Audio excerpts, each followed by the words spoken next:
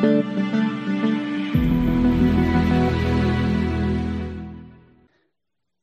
everyone, Paul from the innovation community here.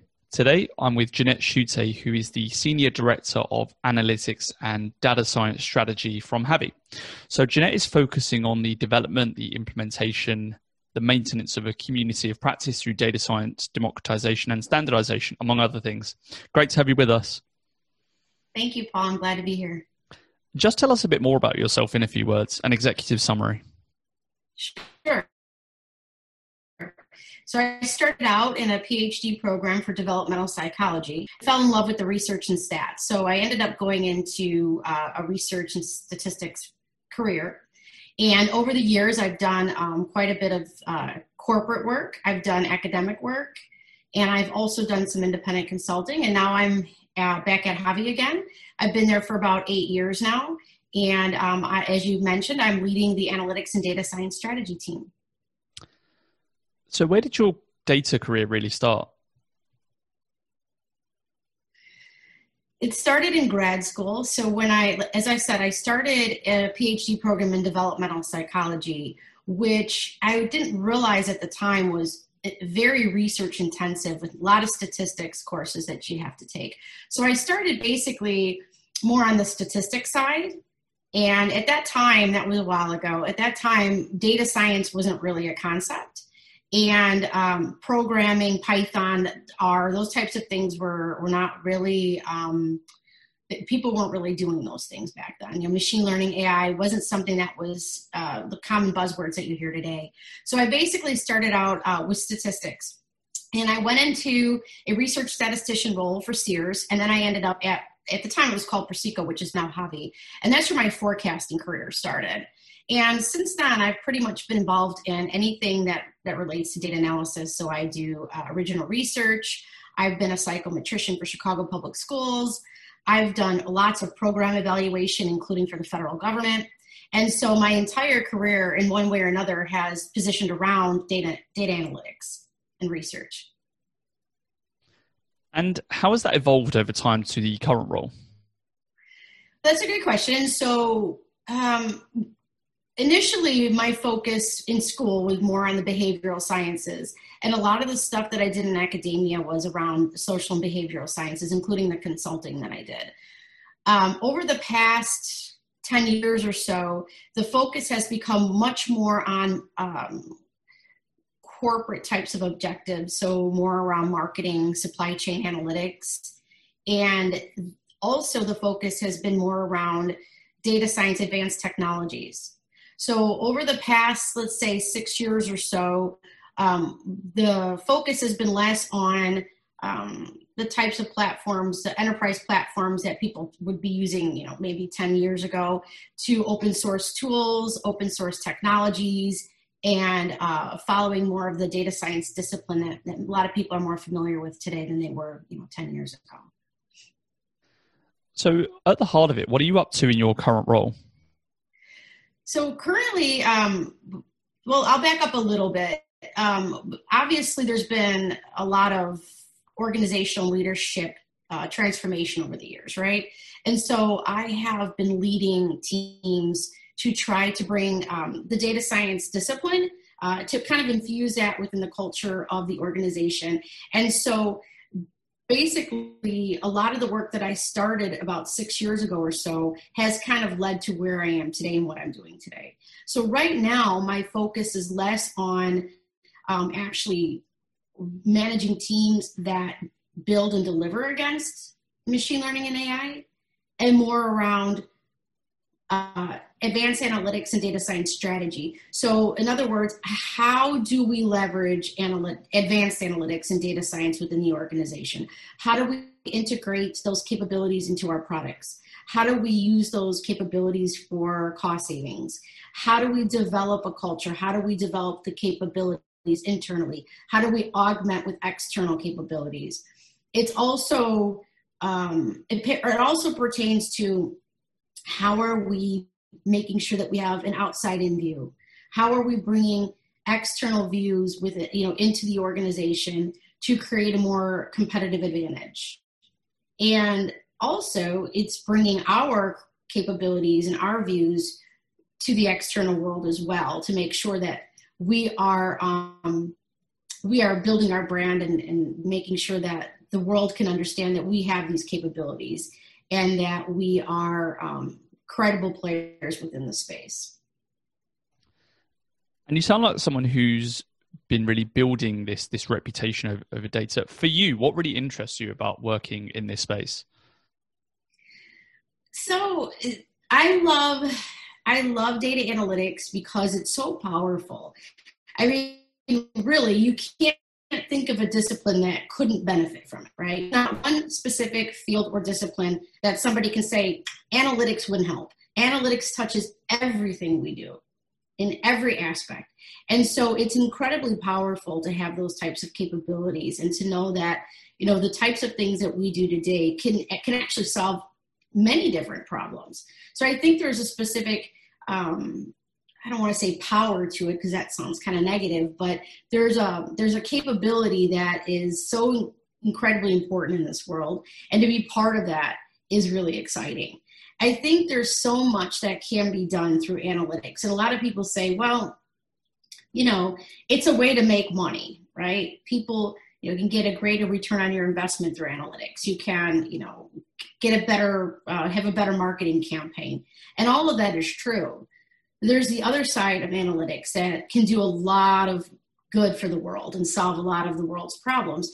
And that can be done while also making money. So it's sort of being able to understand how to leverage analytics in an economic and commercial way that not only brings value, but also allows you to give the value back and help your community, whether it be your local community or a broader community.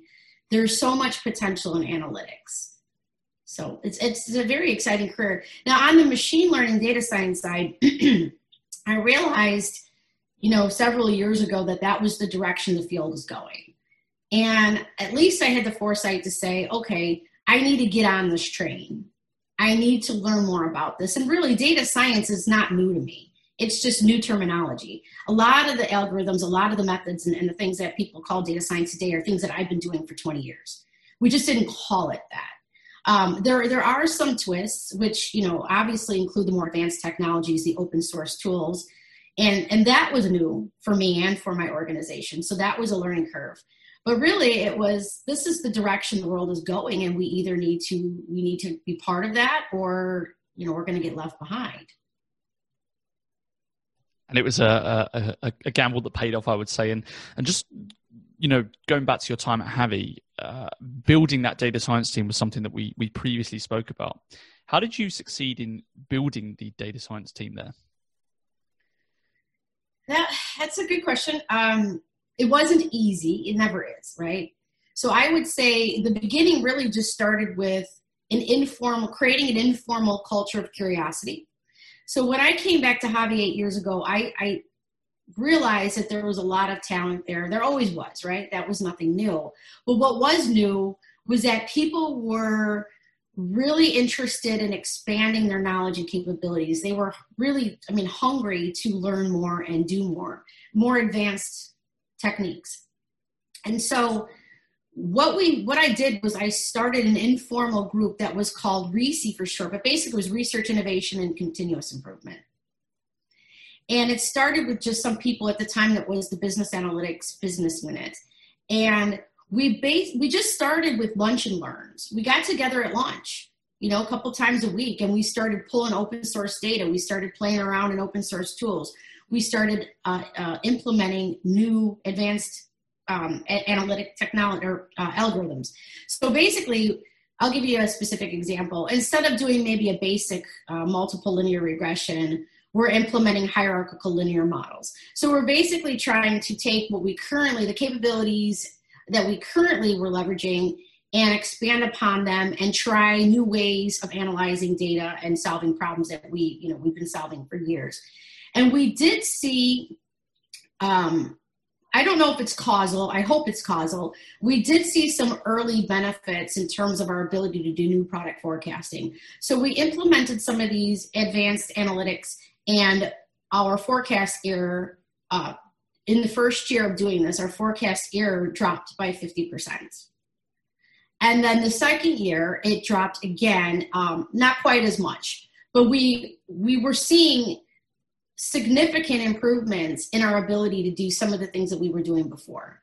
And I do attribute it to some of the methodologies and advanced analytics that we implemented as part of this informal group. And it just kind of spread, and people were very excited about it. And then we created an analytics professionals network where we expanded it beyond just our BU. And we tried to start to get people very excited about analytics. What is analytics?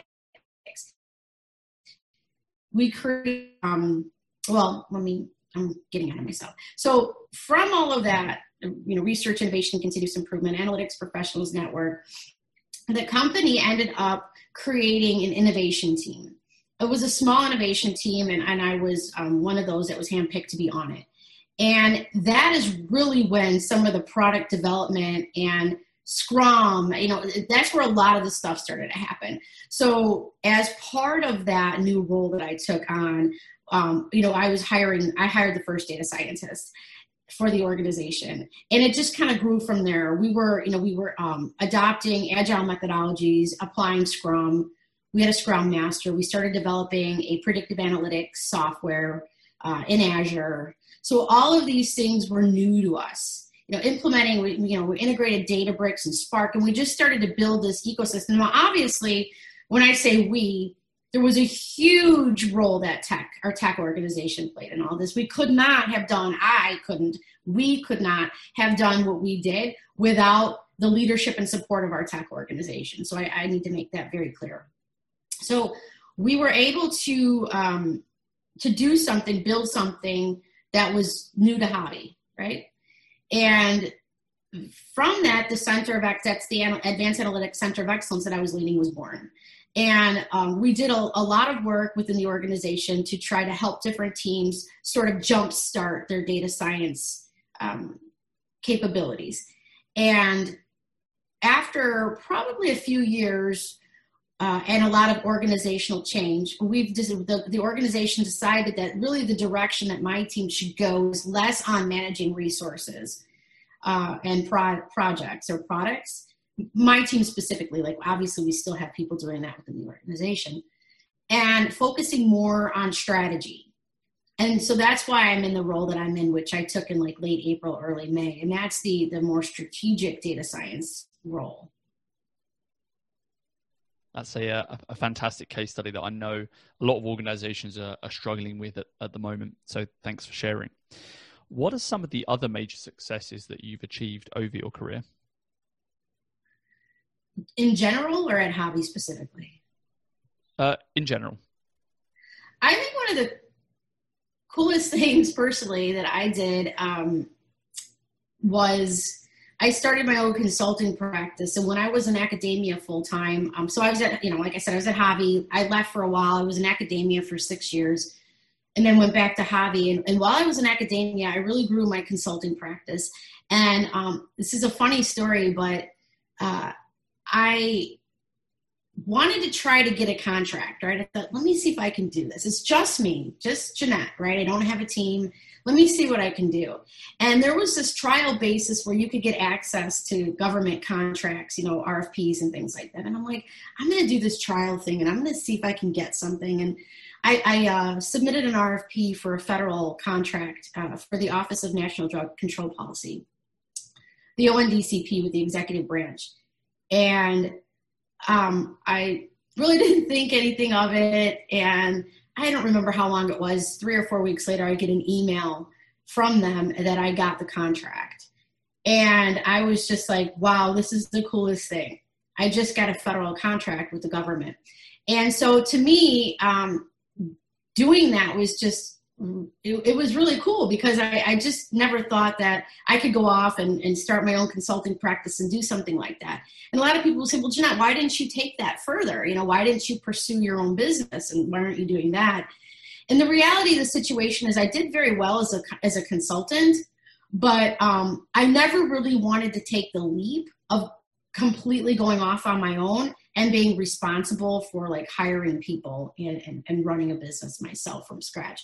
So I never actually took that road, but, and I don't regret not taking that road, but I would say that some of the coolest stuff that I did was when I did independent contracting. I also did some work with the Boys and Girls Club in Northwest Indiana, and we really did some neat things with some of the programs that they had there.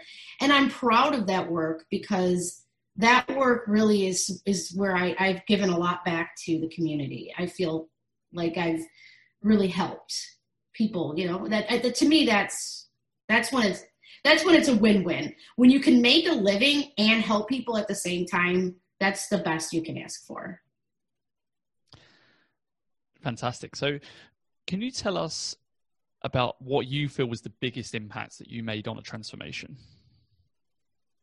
Well, I would say it's what we just talked about. It was getting my organization to really adopt data science as a discipline and realize that this is the direction we absolutely have to go. Adopting all at the same time. How do it's one thing to try to build predictive analytics software. For the first time, implement data science into a product, right? That's one thing. It's another thing to, at the same time, try to do agile.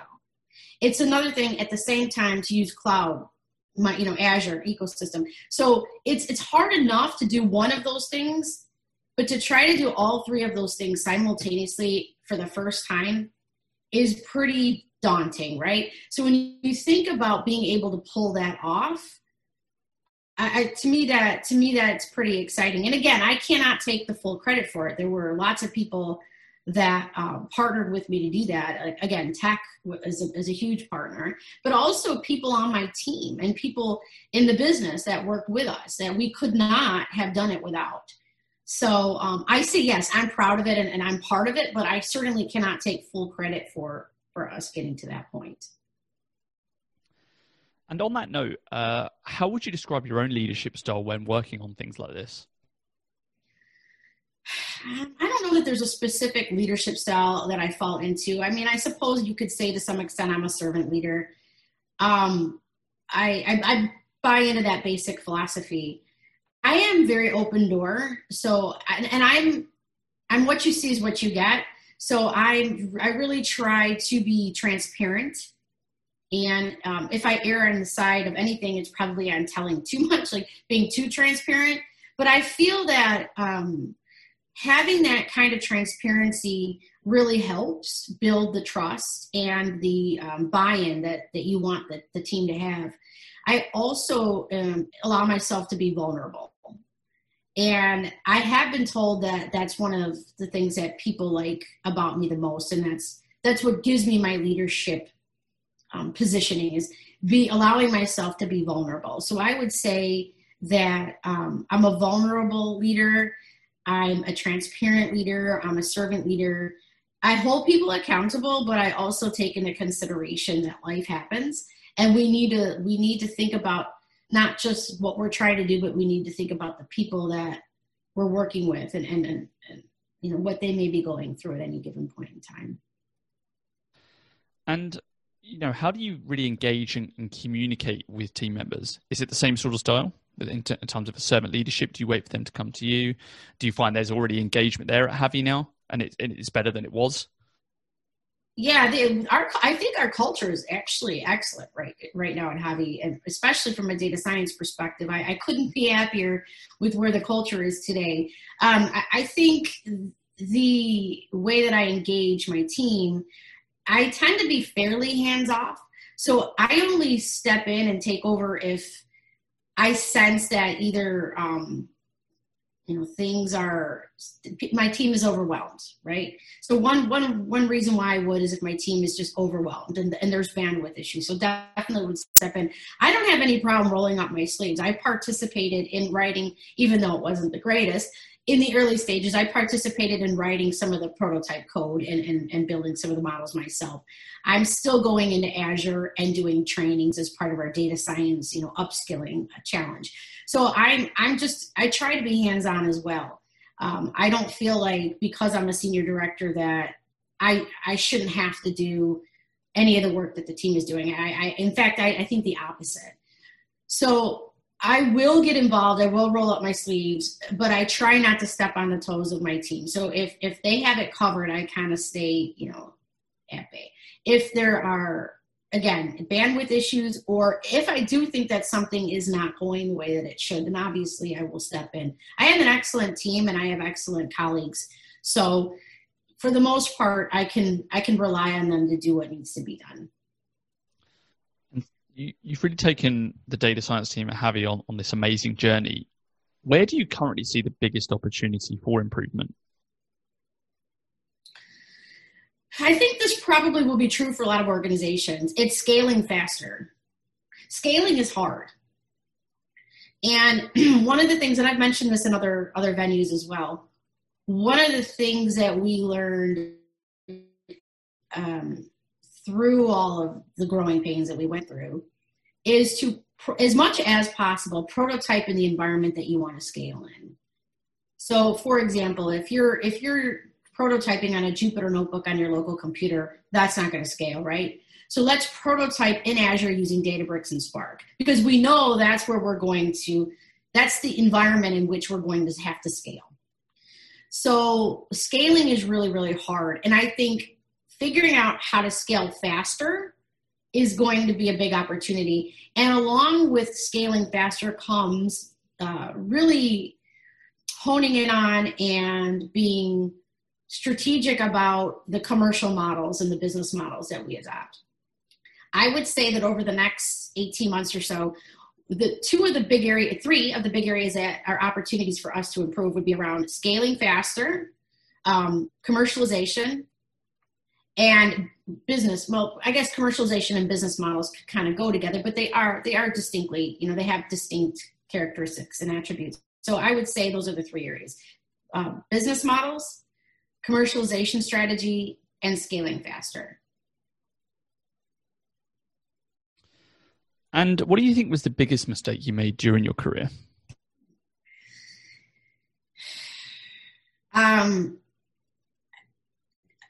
I think the biggest mistake that I probably made in my career is I tend to be introverted. A lot of people think I'm extroverted because I appear extroverted on the surface, but I'm introverted. And so one of the things that probably holds me back is I don't reach out enough.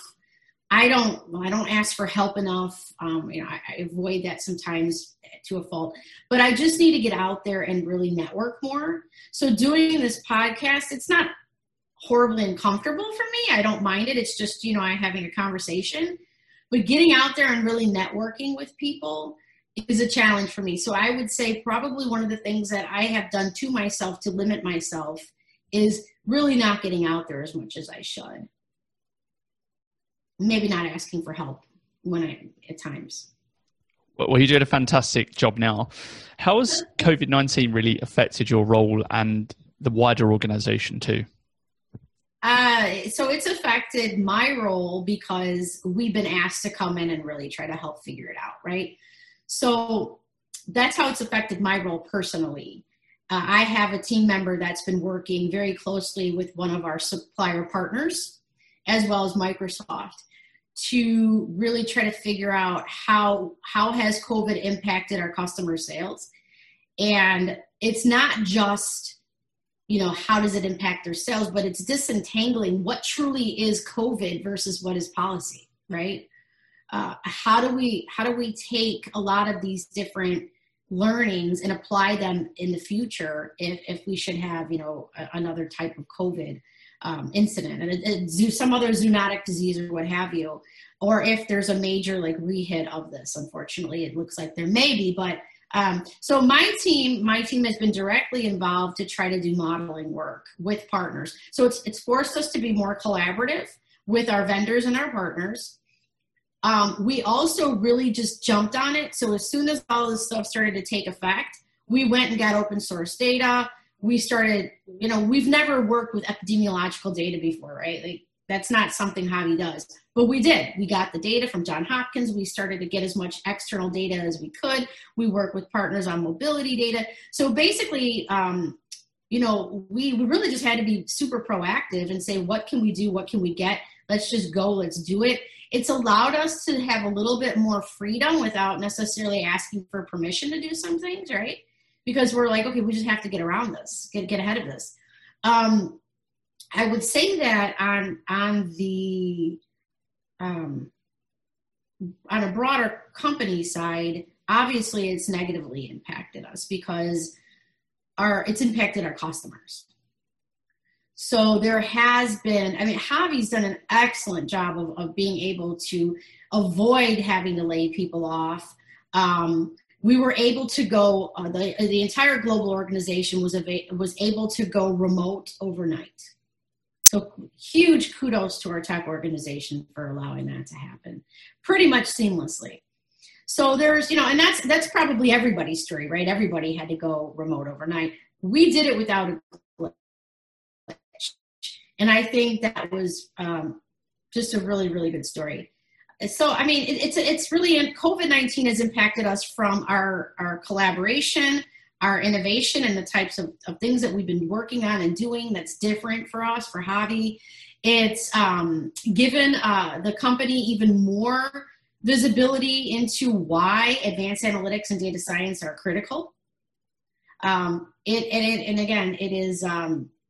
hurt us in some ways negatively because it's affected our customers significantly. Yeah, that is the dream as well. What's your top working from home tip?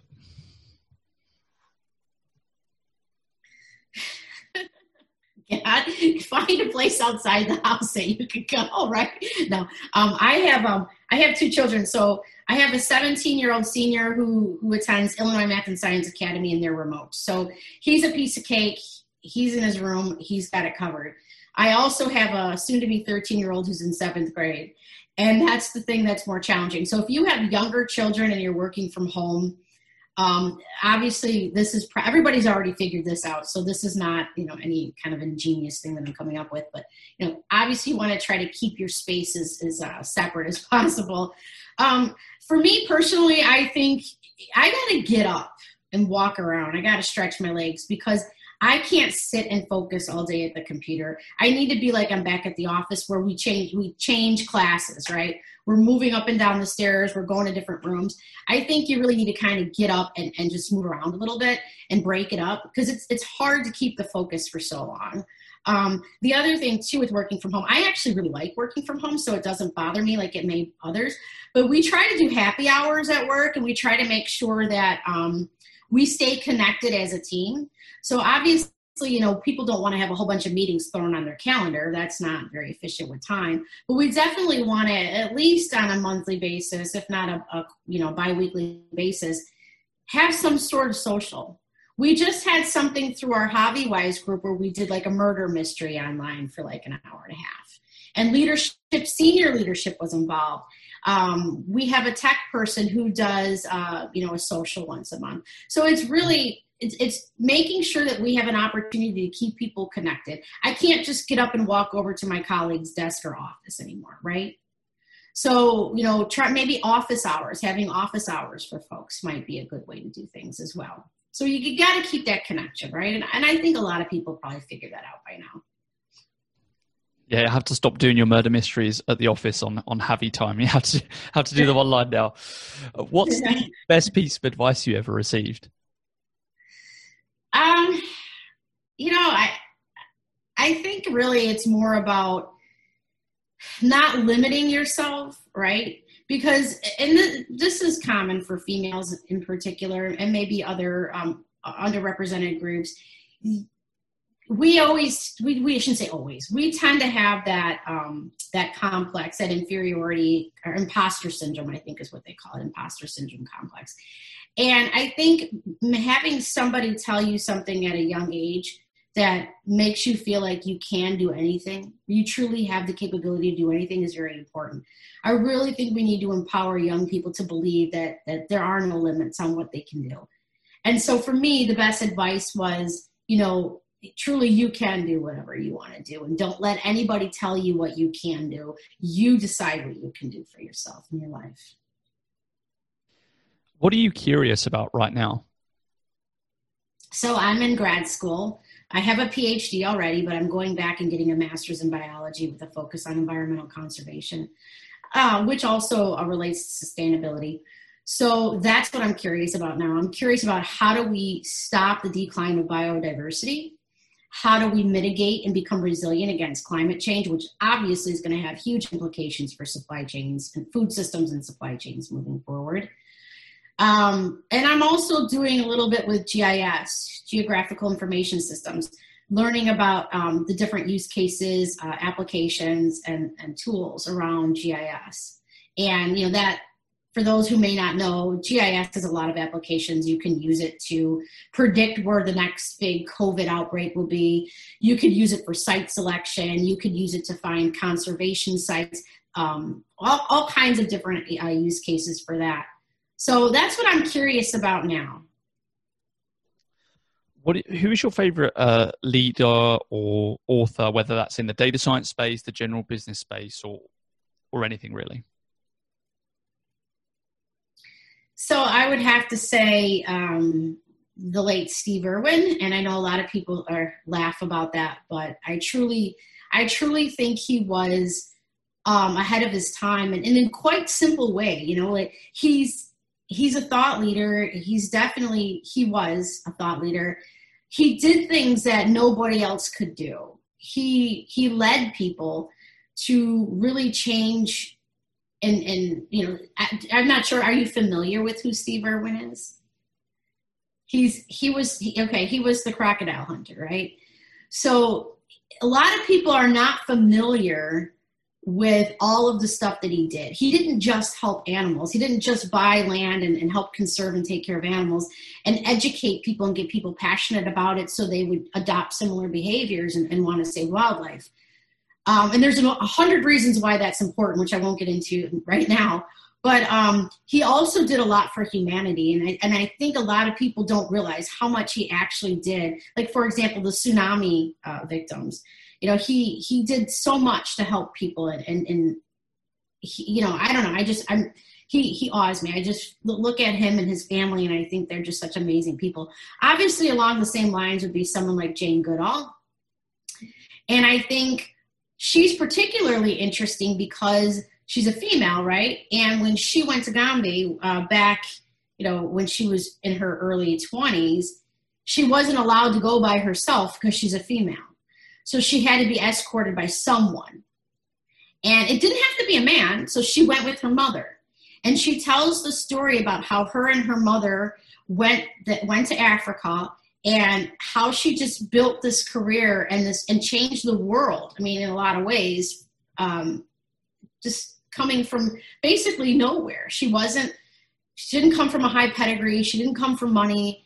And she came at a time where women still didn't really have the same privileges and rights that they do today.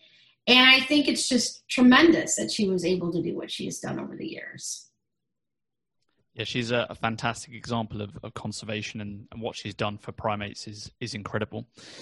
Last question. What advice would you give for aspiring women in data? I guess I don't know that my message would be too much different for a woman. On a personal note, this is personal. So as a woman, I think your challenge is going to be different than a man in your personal life. It's, at least for me, I mean, I'm a little older now, you know, I got my PhD almost 20 years ago now. It'll be 20 years in January that I walked down the aisle. So, you know, to get the degree. So, it was really hard being a female getting a PhD because a lot of people in my personal circle, you know, particularly just dating, didn't really want to date a girl getting a PhD. So I don't know if that has changed over the years, but there was a lot. It was difficult for me from a personal perspective, especially if you're in a field that's male dominated, to have that. My social life was affected by it. From a business professional perspective, I would say that it's probably the same message for a female and a male, and that is make sure that you have good social emotional intelligence, right? You really need to make sure that you have those soft skills. You need to be empathic. You need to be self-aware. You need to understand the business. Make sure you develop your business and commercial acumen. Make sure that you stay current. Never stop learning. Constantly learn. And if you're able to tell a data analytics story to the business in a way that they understand, that being able to take the visualizations, create the visualizations and tell the story, that is so critically important. So if you can do those things well, you will probably go far. Great advice from Jeanette Shutay, Senior Director of Analytics and Data Science Strategy at HAVI. Thanks for joining us. Thank you, Paul. I appreciate your time as well.